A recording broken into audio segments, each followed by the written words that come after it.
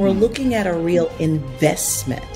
And so investing in technology, investing in digitalization, and it's not just the equipment, it's not just the technology itself, but it's the competency required. Accreditation is a way of life. One of the actions that organizations are taking is to focus on issues of pressing importance. What the customers really want out of their accredited certification.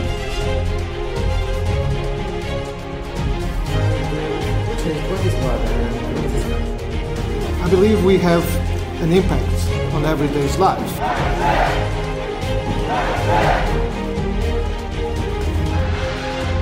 It's important to be inclusive. It is important really to be open. And that will be one additional way to ensure that the voice of industry and user is heard and recognized.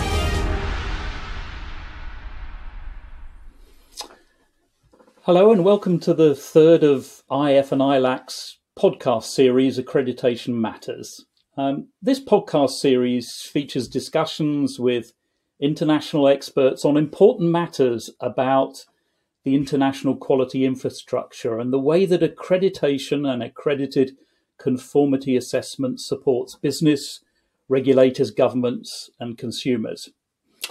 In our first episode, we explored the role of accreditation and accredited conformity assessment services within the quality infrastructure community, highlighting the importance of accreditation and the IAF Multilateral Recognition Arrangement and the ILAC Mutual Recognition Arrangement. In the second episode, we examined the role accreditation plays in issues of ESG, environmental, social and governance. And then in this, the third Accreditation Matters episode, we'll be discussing the role of technology in delivering trustworthy, effective and valuable accredited conformity assessment. Okay, so let's meet today's guest, shall we? So let's start off with Sharonda Jeffries. So Sharonda, I'd like you to go first and explain your role in the accredited conformity assessment community. Thanks, Marcus. Hi, everyone. I'm Sharonda. I represent TIA Quest Forum, or the Telecom or Information and Communication Technologies, ICT, industry at global standard organizations, including ISO TC 176, that's ISO Technical Committee 176, which is responsible for ISO 9001, the standard most widely used with regard to conformity assessment purposes.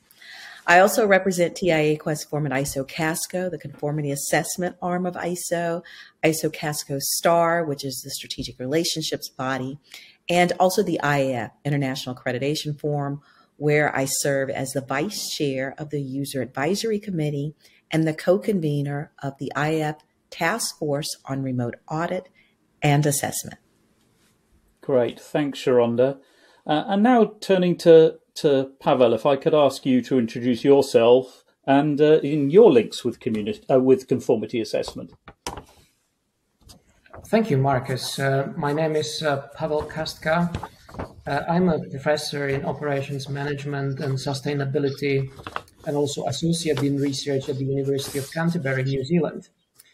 I've been actively involved in international standardization as part of ISO TC 176 and other subcommittees since 2005. And I'm a leading researcher on several projects that investigate especially digitalization of conformity assessment. So my projects range from quite technical projects, for example, projects that investigate how to adapt particular technologies in the auditing processes, but also research projects that investigate the overall transformation of conformity assessment. Great, thank you, Pavel. And I'm Marcus Long. I'm the Chief Executive of IOC and a Director at IAF, where I also chair the IAF's Conformity Assessment Bodies Advisory Committee. So IOC is an association of global certification and assurance bodies.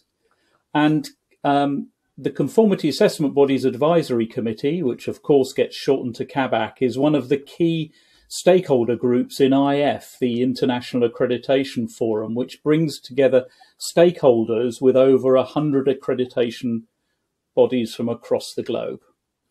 So standards and conformity assessment provide the tools to deliver trust and confidence on a whole range of different issues that affect numerous different organizations. Ultimately, accredited conformity assessment is trying to do two things. Firstly, it's providing independent assurance that a product, a person, a process, or a system conforms to a specific standard. But secondly, is the desire that this conformity leads to better things. Now, these better things are as wide and as varied as the needs of business, consumers, regulators, and government. But for example, it can be used to create more sustainable performance, safer products, or stronger economic and financial performance. But what happens when the way we deliver what we do has to change? Now, the COVID-19 pandemic caused a near instantaneous change in how conformity assessment bodies delivered their work, from certification audits to validation and verification work. Virtually overnight, activities such as audits, assessments and evaluations could no longer be delivered face-to-face due to the lockdowns and travel restrictions that virtually all of us experience. But the industry had the foundations to shift, with procedures already in place and previously delivered in a limited form. Remote already existed. The pandemic meant it just needed to take over virtually completely. So what we want to explore in our discussion is two things. First of all, what happened in that shift to remote activities?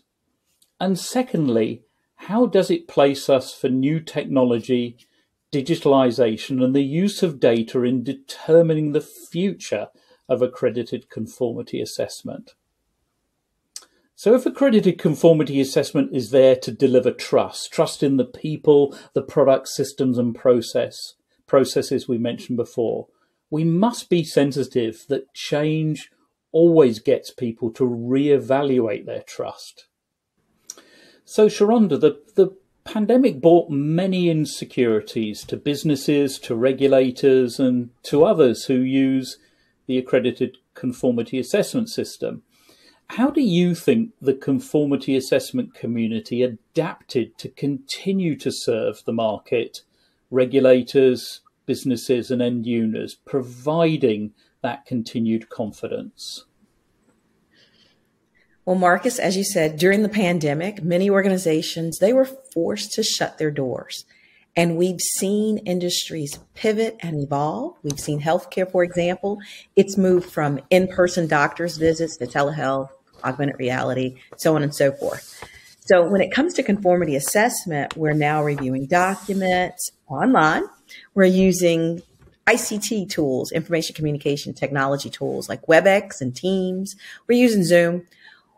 In addition to reviewing these documents, we're chatting virtually. We're working pretty well, but there are lots of limitations, especially when you talk about conformity assessment and auditing and assessment activities in production areas or where there's a high dependence on the senses. We're talking food safety and those types of areas.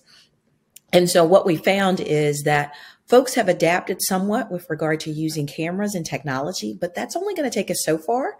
And so we really need to think about what are we going to do for the future as we continue to evolve in this space, to focus on reducing risk and assuring that validation and verification, that we're able to trust what we see. That when we do these tours using drones and when we review data that's almost real time, that it's accurate. So we've seen some industries like automotive and aerospace, and especially the industry I work in, information and communication technologies. We've, I won't use the word partner, but we've worked with our conformity assessment bodies to use more innovative approaches. You heard me mention the drones.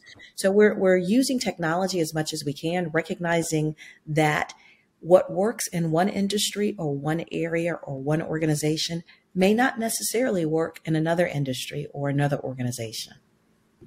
Yeah, good. So where do you think the new technologies have worked? What do you think are the pluses, the minuses, the good, the bad, the ugly, and kind of where do you think we're heading now?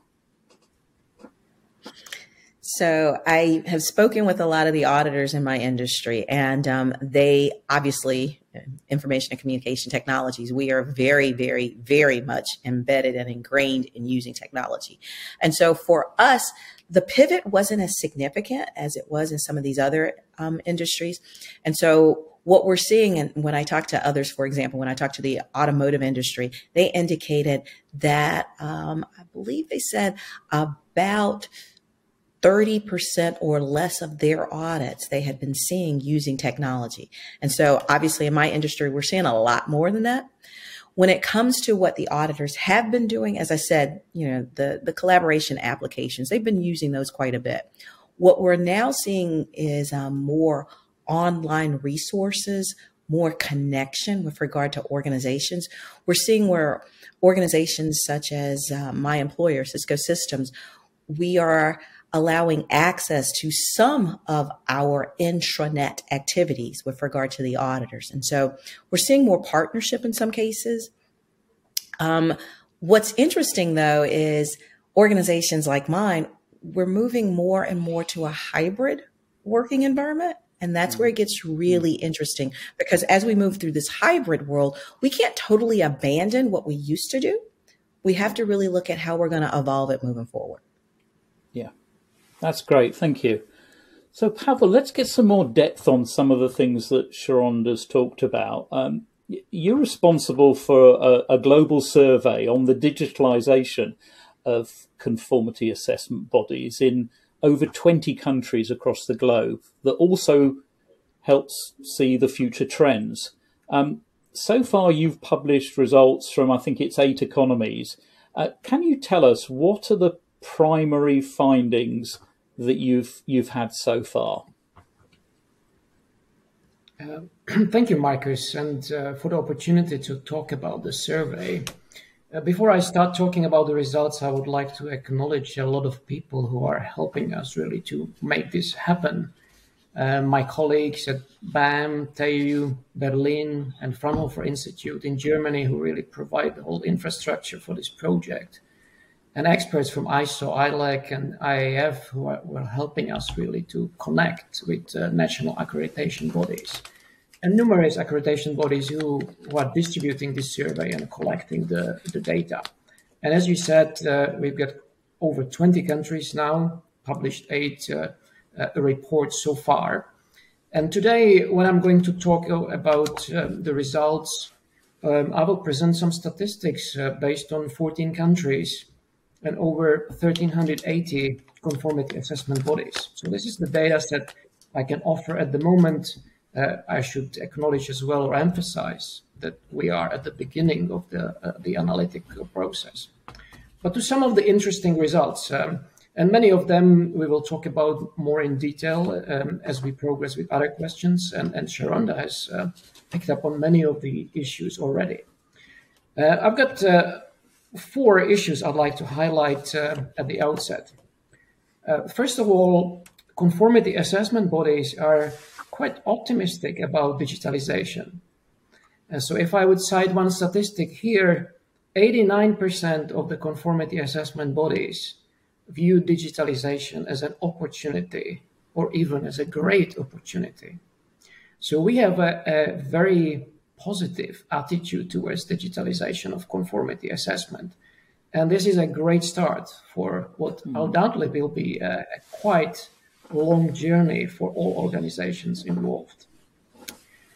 Second, at the moment, the digitalization efforts focus mainly on the optimization of processes and improving efficiency.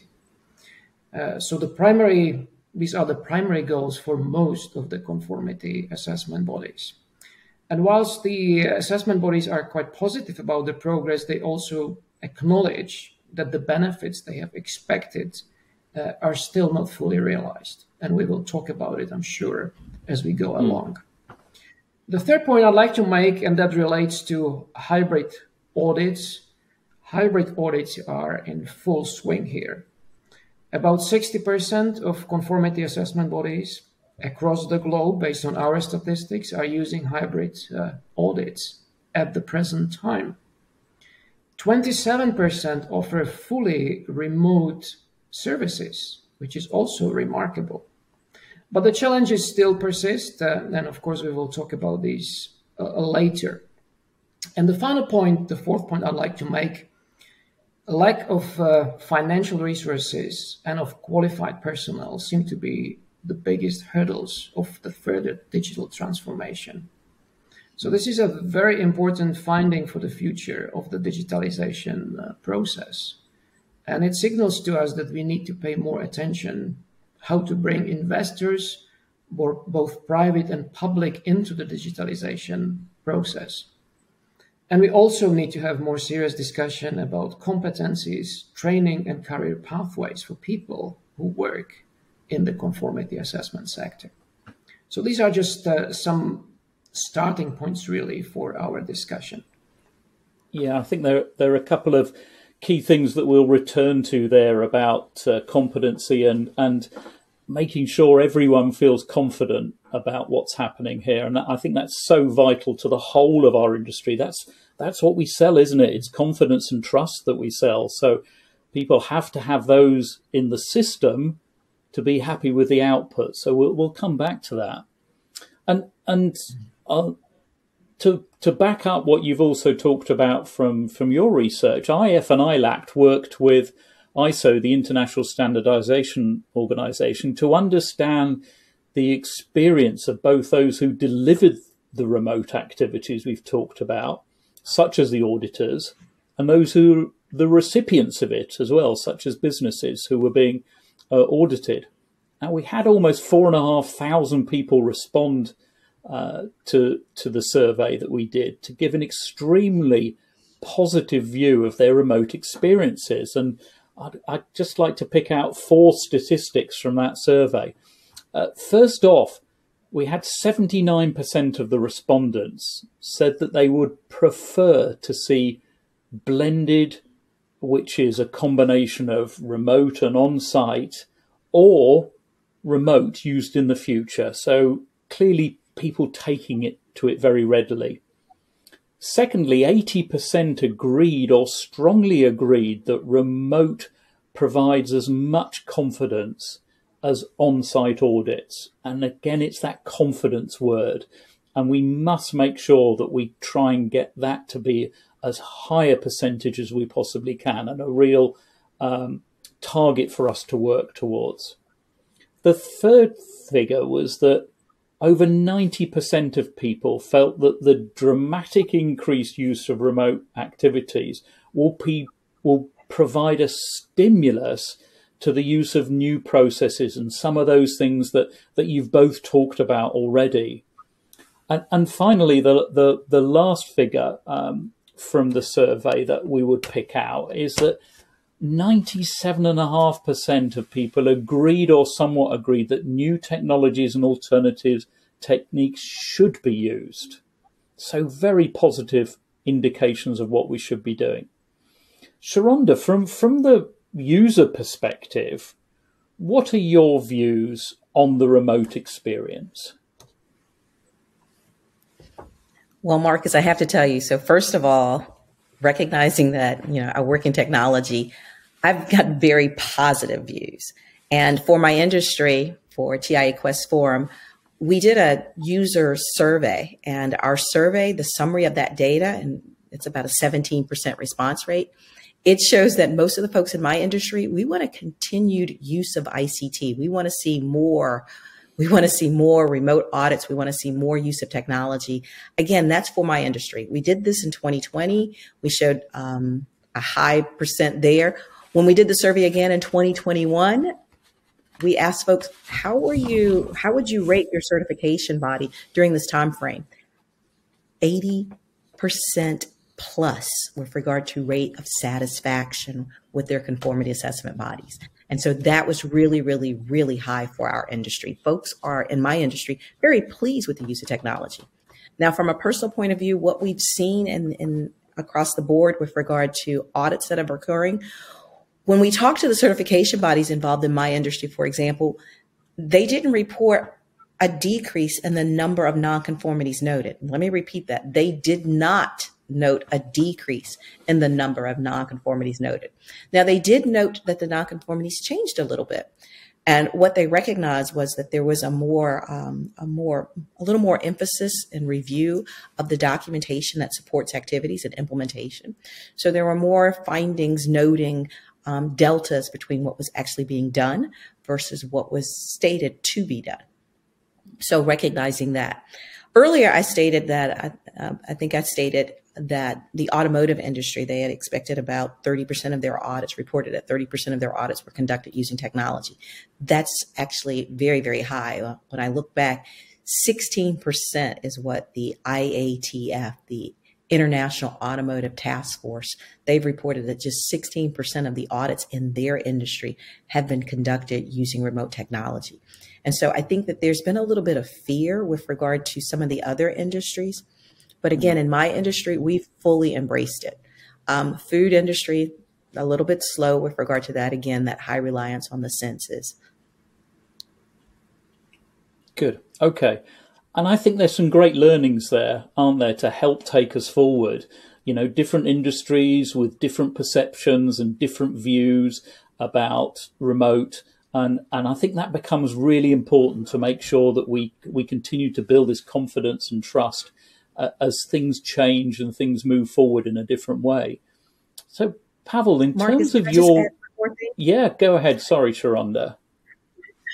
I was just going to say that, just to add one more thing, I think that as we move forward in this evolution, we've got to be careful because a lot of folks, they want to insert the word remote or virtual in front of everything without really rethinking and taking advantage of technology. And I think that's the key opportunity that we have with regard to moving forward. Folks, it's not just it's not an insertion of the word remote. It really requires rethinking and thinking about the opportunities and risks that the use of technology can offer. Sorry. Yeah, and I think that's really good. And we'll move on to this and talk about how this is really just a foundation in a way, and we'll come to that in a minute. I just want to ask Pavel one more question on the remote experience. Does the research that you've carried out, does it provide any insight into how the two groups of those carrying out audits and those being the recipients of audits have actually viewed their remote experiences? Well, Marcus, I mainly focus at the moment on the conformity assessment bodies. So the statistics and the insights are really driven mainly from those groups of users rather than consumers. But there are some also data related to the users themselves. So as I mentioned already, we have experienced a really dramatic change in the way conformity assessment bodies started to operate. That being remote audits, or what we now see as a form of a hybrid audit, and also the adoption of technologies. And most conformity assessment bodies really acknowledge the role of technologies. One statistics I'd like to bring forward, 76% of conformity assessment bodies in our sample report that the digital technologies have helped them to overcome the challenges of the pandemic. And I've already mentioned at the outset of this discussion today that they are excited about this change and they view it as an opportunity. Now, what are the hurdles? Probably unsurprisingly, number one, a lack of interpersonal relationships. About 47% of the responding conformity assessment bodies acknowledge that this is still a problem, even though they might operate in a hybrid model, which is combining these different approaches. It's not purely a remote model. Number two, and also unsurprisingly, is data security. We still have a way to go to make this work. And to cite maybe just one more, and of course there are many, accessing comprehensive data for the audit. So this is really about the interface between auditors and the organizations that are being audited. And we have learned during the pandemic that this was one of the greatest struggles auditors had. They had to put a lot of effort into the pre-audit preparation. They had to find ways to communicate with users, to access the data. And it seems that this is still a hurdle that is considered high on the agenda of everybody across the world. And the final point I'd like to make, most of the conformity assessment bodies report that their digitalization effort is more advanced in comparison to other actors in conformity assessment. That means companies, accreditation bodies, and regulatory bodies. We should understand this data with the caveat that this is on average. So of course that will be a better users, more advanced users, more digitalized users, probably in the telecommunication industry, as Sharonda is talking about. But then there is a large group of laggers who are not able to catch up with what is going on as part of the digitalization of conformity assessment. So it means for the conformity assessment in general that we have to take a broader perspective. We have to understand various stakeholders, their needs, and bring them to the process to digitalize conformity assessment services. Yeah. Good. Okay. And you've started introducing some of the things that we'd like to talk about now, because of course the on one level the remote experience was really just taking what we did in person on site to doing it remotely. So in a way, you could argue there wasn't a substantial change in what actually happened. But I think the very positive thing that we see now is that from that survey, I mentioned this figure of 97.5% of those who'd experienced remote techniques were positive about what was going to happen next. So what is going to happen next?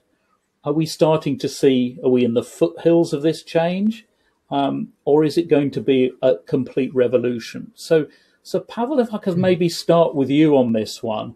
And again, from your research findings, what does the research help us understand about what might actually happen next?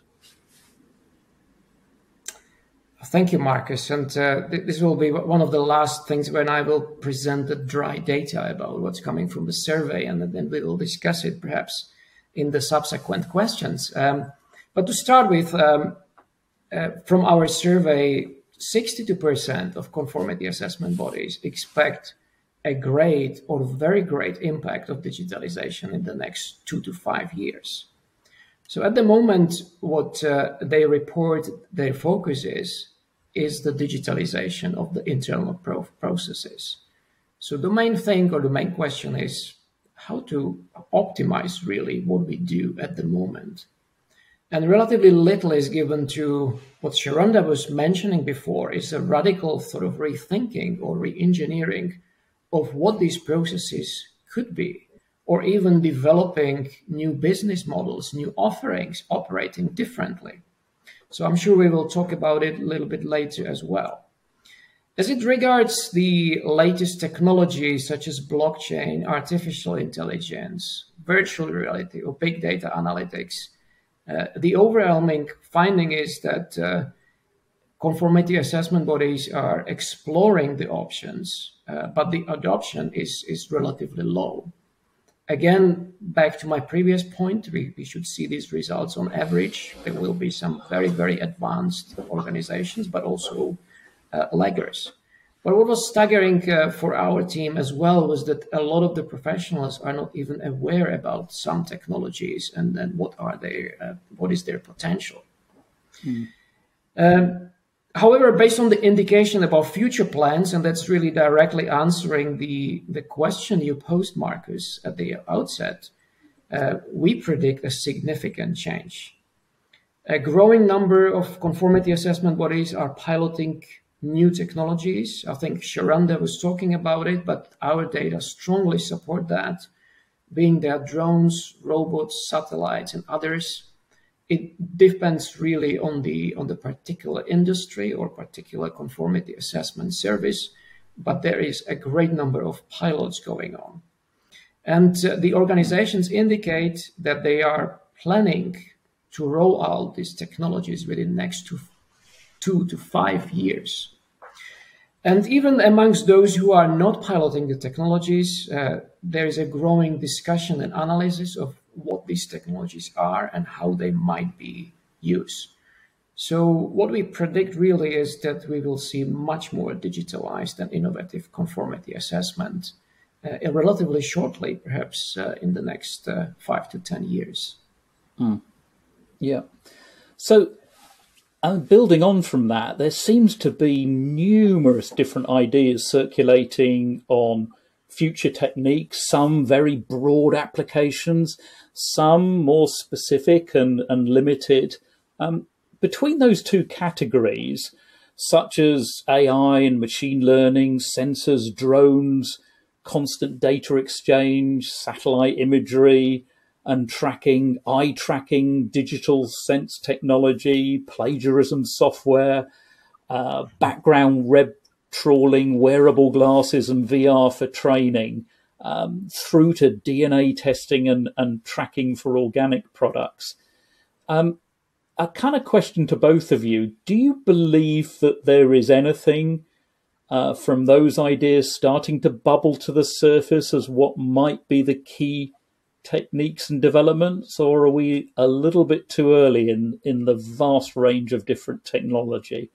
Maybe Sharanda, if you'd like to have a go at that one to start with. Well, I'm laughing because I'm thinking, man, we couldn't get through it without saying the word blockchain. Hey, I didn't even have that on my list, did I? I know Pavel mentioned it, but yeah, I didn't even put that one in there. Maybe it's a given already. Okay. But it's interesting because you've got organizations that are already using what some consider to be advanced telepresence that lets you feel like you're in the room together. That idea of twinning, it's getting close to the twinning concept. With regard to all of the technologies that you mentioned, I can't say that any one is going to bubble up right now. Frankly, I think it's a little early. I did hear the statistics that Pavel was sharing with regard to the conformity assessment bodies that are engaging and utilizing technology. And I've got to be honest with you.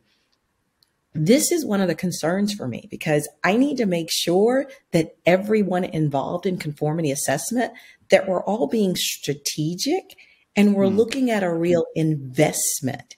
And so investing in technology, investing in digitalization, and it's not just the equipment, it's not just the technology itself, but it's the competency required, as Pavel mentioned earlier. So I think one of the significant concerns I have as we look at all of these different things, the augmented reality, the eye tracking, we know that these are things that are being used in organizations right now. We know that they're being used by the organization.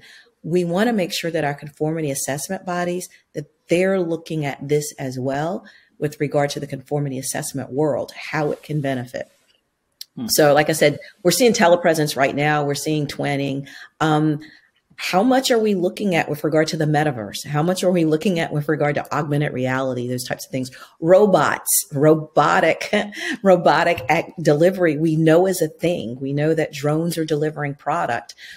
How are we utilizing that technology overall with regard to conformity assessment right now?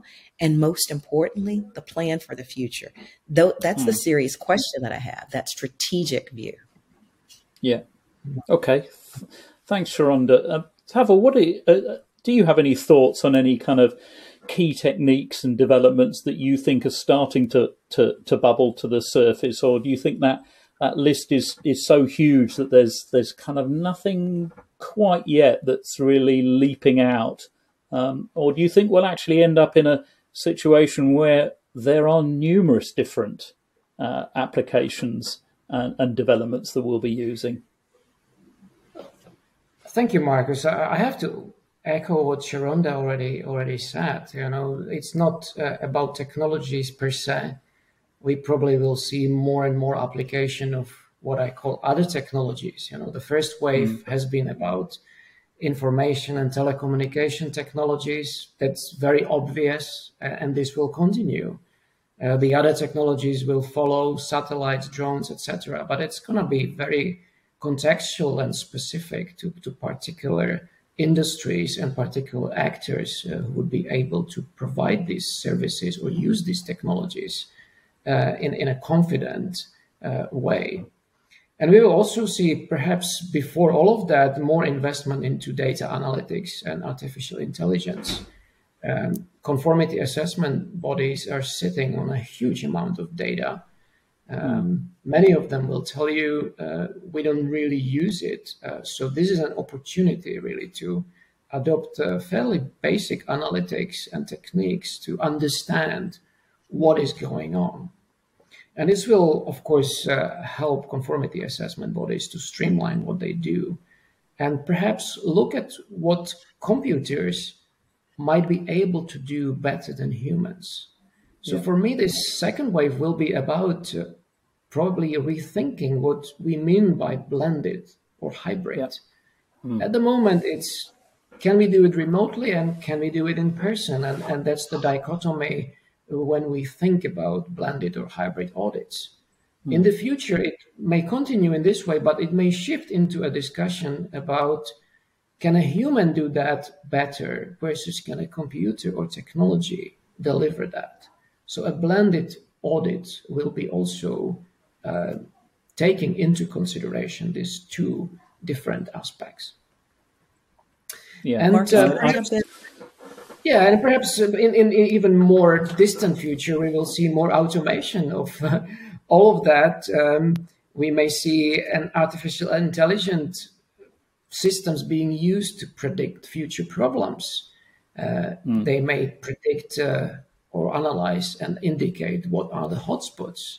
And we can then see the human auditors really following or be guided by these analytics to do further investigation of major risks. And we might even see auditors operating in virtual world, visiting digital twins rather than organizations themselves. But this is a very distant future at the moment.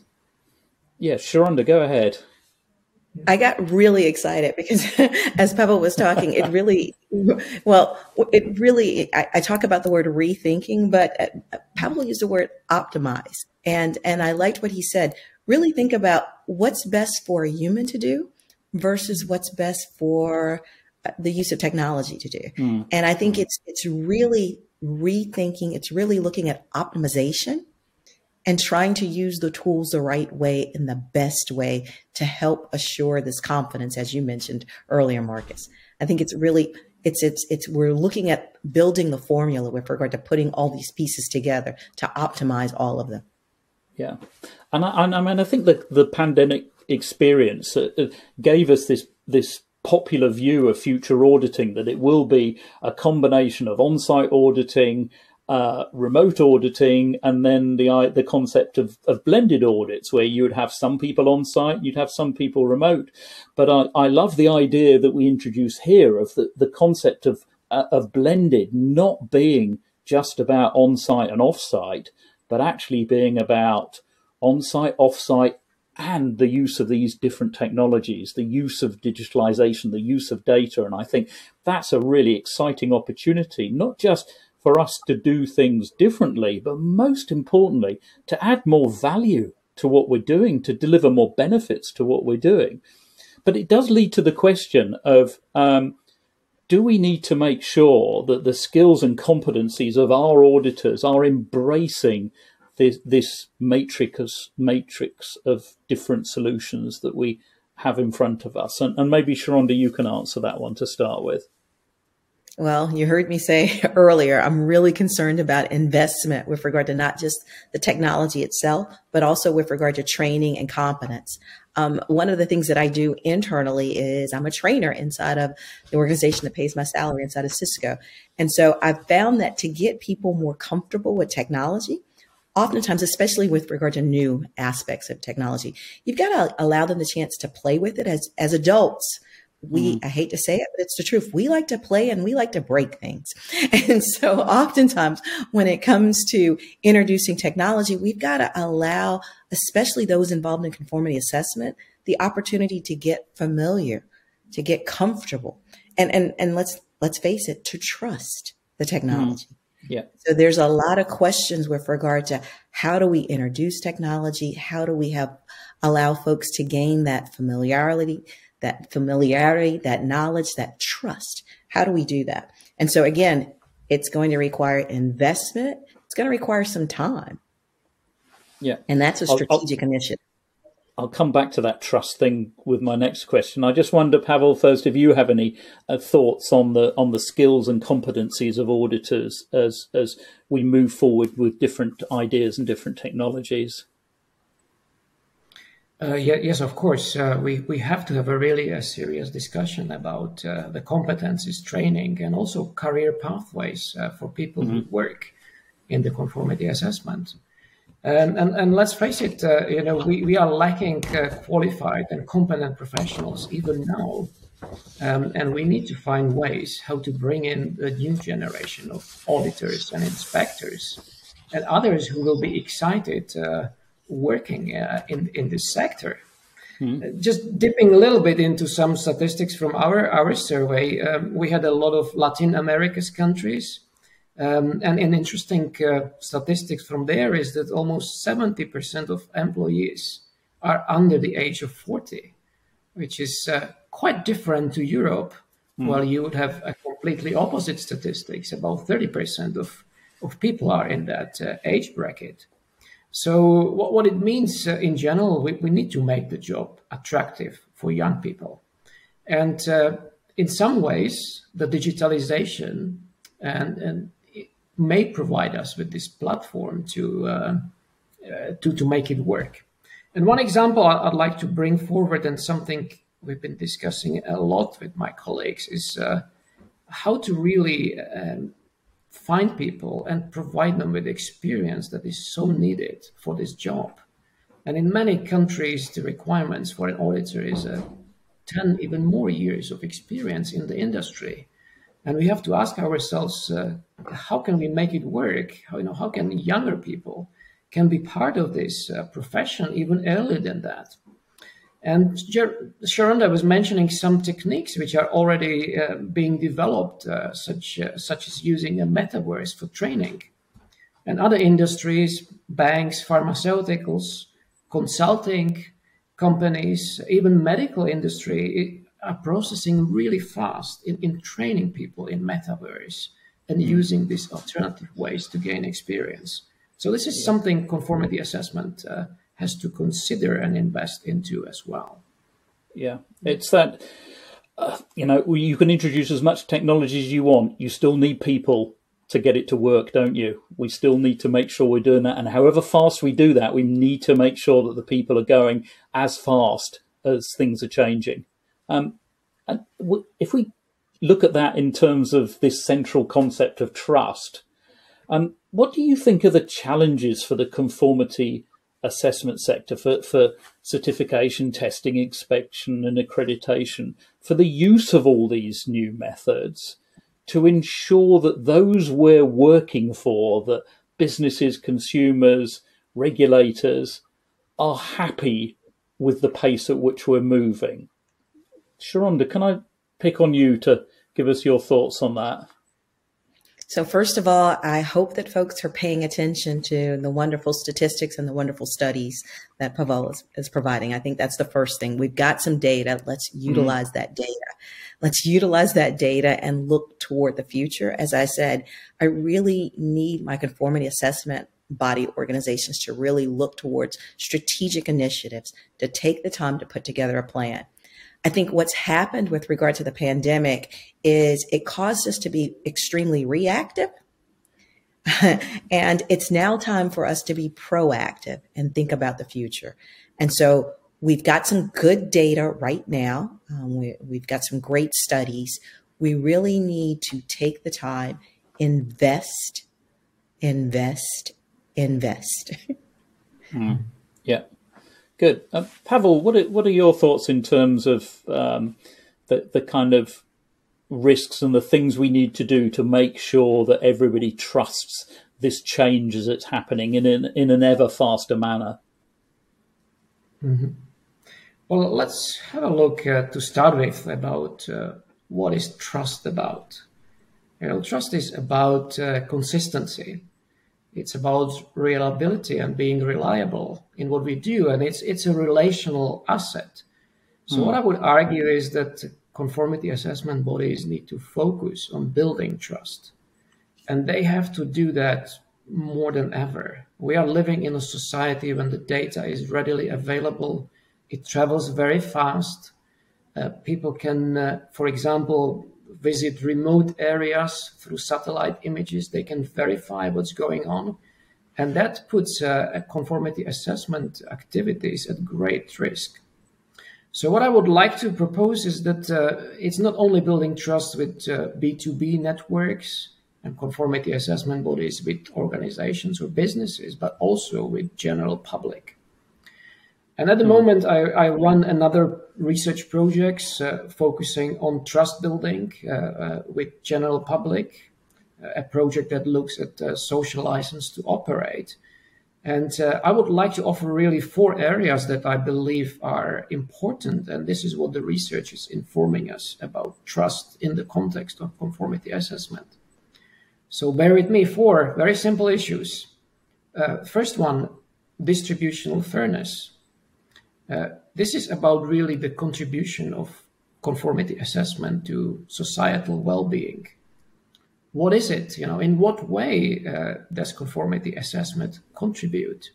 Are we really clear in demonstrating what it means? And do general public or people in general understand the benefits stemming from conformity assessment? So we've got to do a more of crunching the data, focusing on impact and explaining that impact to general public to build trust and to contribute to what we call a distributional fairness. Number 2, procedural fairness.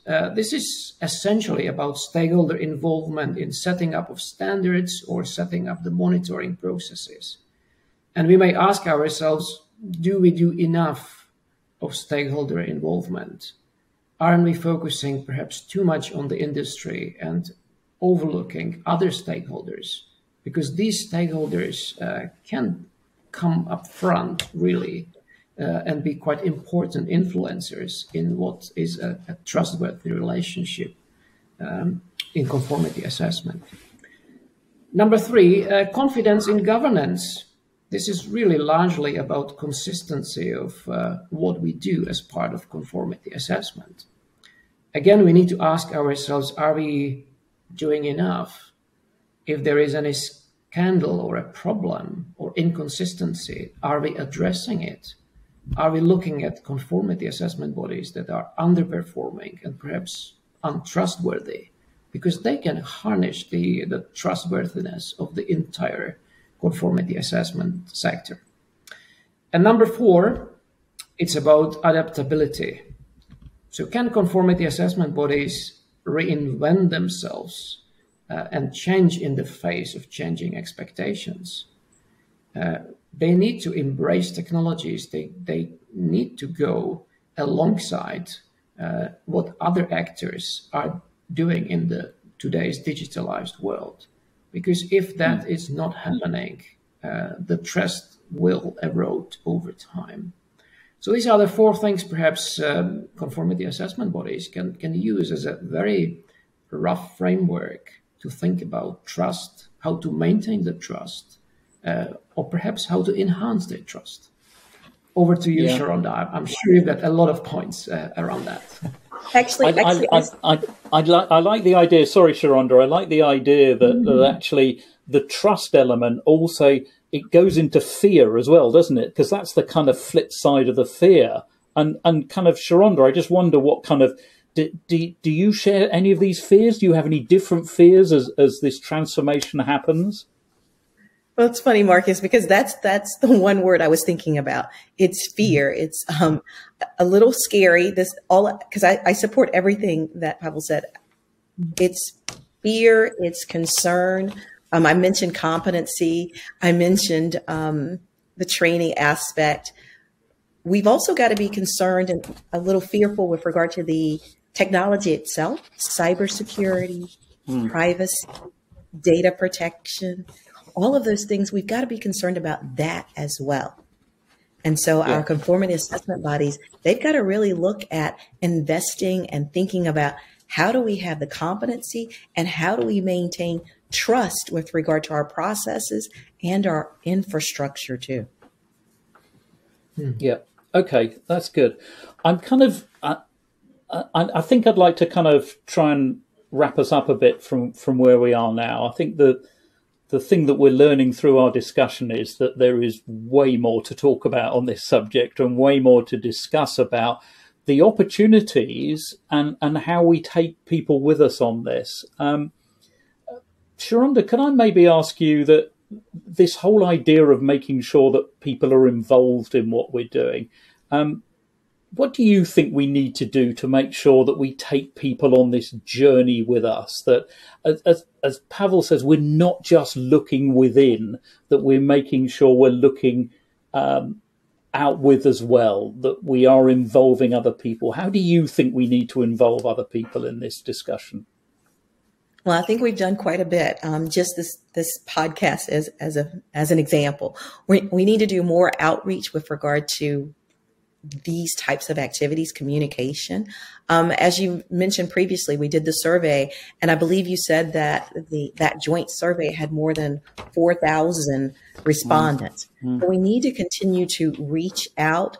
There are the different ISO technical committees that we engage with. So that's going to give us those folks that are traditionally involved in different standard development activities.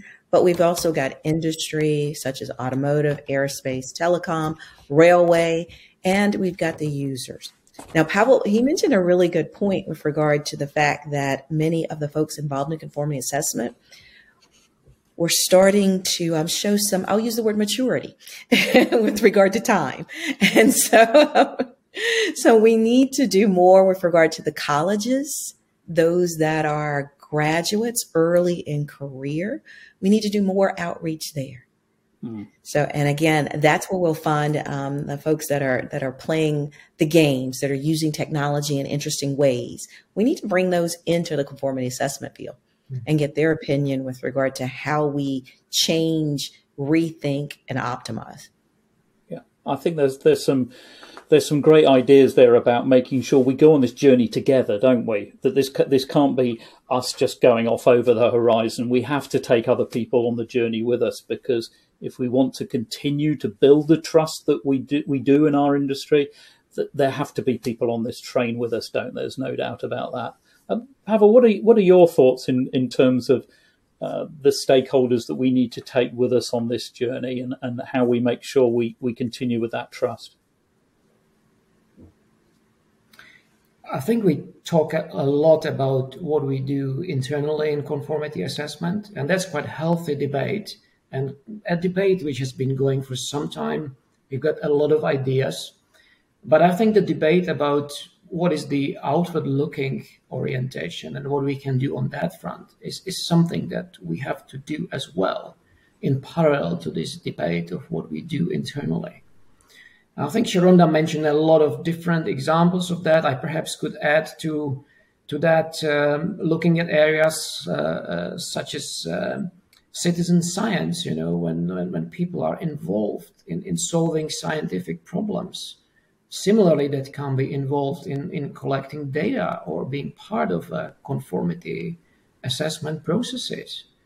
We are not far away from having a portable DNA testing stations that people can have at home, and they can perhaps verify the provenance of food So there is a lot of different areas in which consumers and general public can be involved in conformity assessment. But it's perhaps in a far future. But let's just take very simple things that we can do straight away. Do we educate people about conformity assessment? Do we have a real curriculum at primary, secondary schools or at the universities that would bring the conformity assessment more closer to the general knowledge about what's going on around us? And this is something which can have a huge impact on the perception of what conformity assessment is doing. It can add to the trust that we are building. It can be a true partnership that can work for both sides. Great. Okay, I'm going to be mean now. You're allowed one key message to highlight as a call for action about what takes us all forward. What's that going to be? Sharonda, you have a go. Everyone working together, partnering, focusing upon enhancing competency, infrastructure, and optimizing and enhancing to address concerns regarding fear. Hey, that was pretty good. Yeah, that's good. That's great. Pavel, your go. That was marvelous. I have written mine on the paper before, and actually quite similar to what Sharonda was saying. My message is continue with the digitalization process. Work with the stakeholders and create partnerships. Invest in your people and train them for what I believe is an exciting and digitalized future of conformity assessment. Brilliant. That's great. I mean, I think this is clearly a topic that is going to see levels of change that none of us have experienced before. I think the experience that we talked about at the beginning of our discussion of the pandemic showed that those involved in conformity assessment, particularly the certification bodies and the accreditation bodies, deliver the robustness that we always strive for, but with the mass use of remote techniques. I think the pandemic is evolving now into a different beast, and the positive return to on-site auditing, but we now will be moving ahead to an era where we'll be carrying out audits on-site remotely, using new techniques, new technology, embracing digitalization and the use of data. Now, there's no doubt there'll be many more issues to discuss on this topic. I think we probably could have gone on much longer with this discussion, and you'll probably all be glad to know that we'll bring it to a close.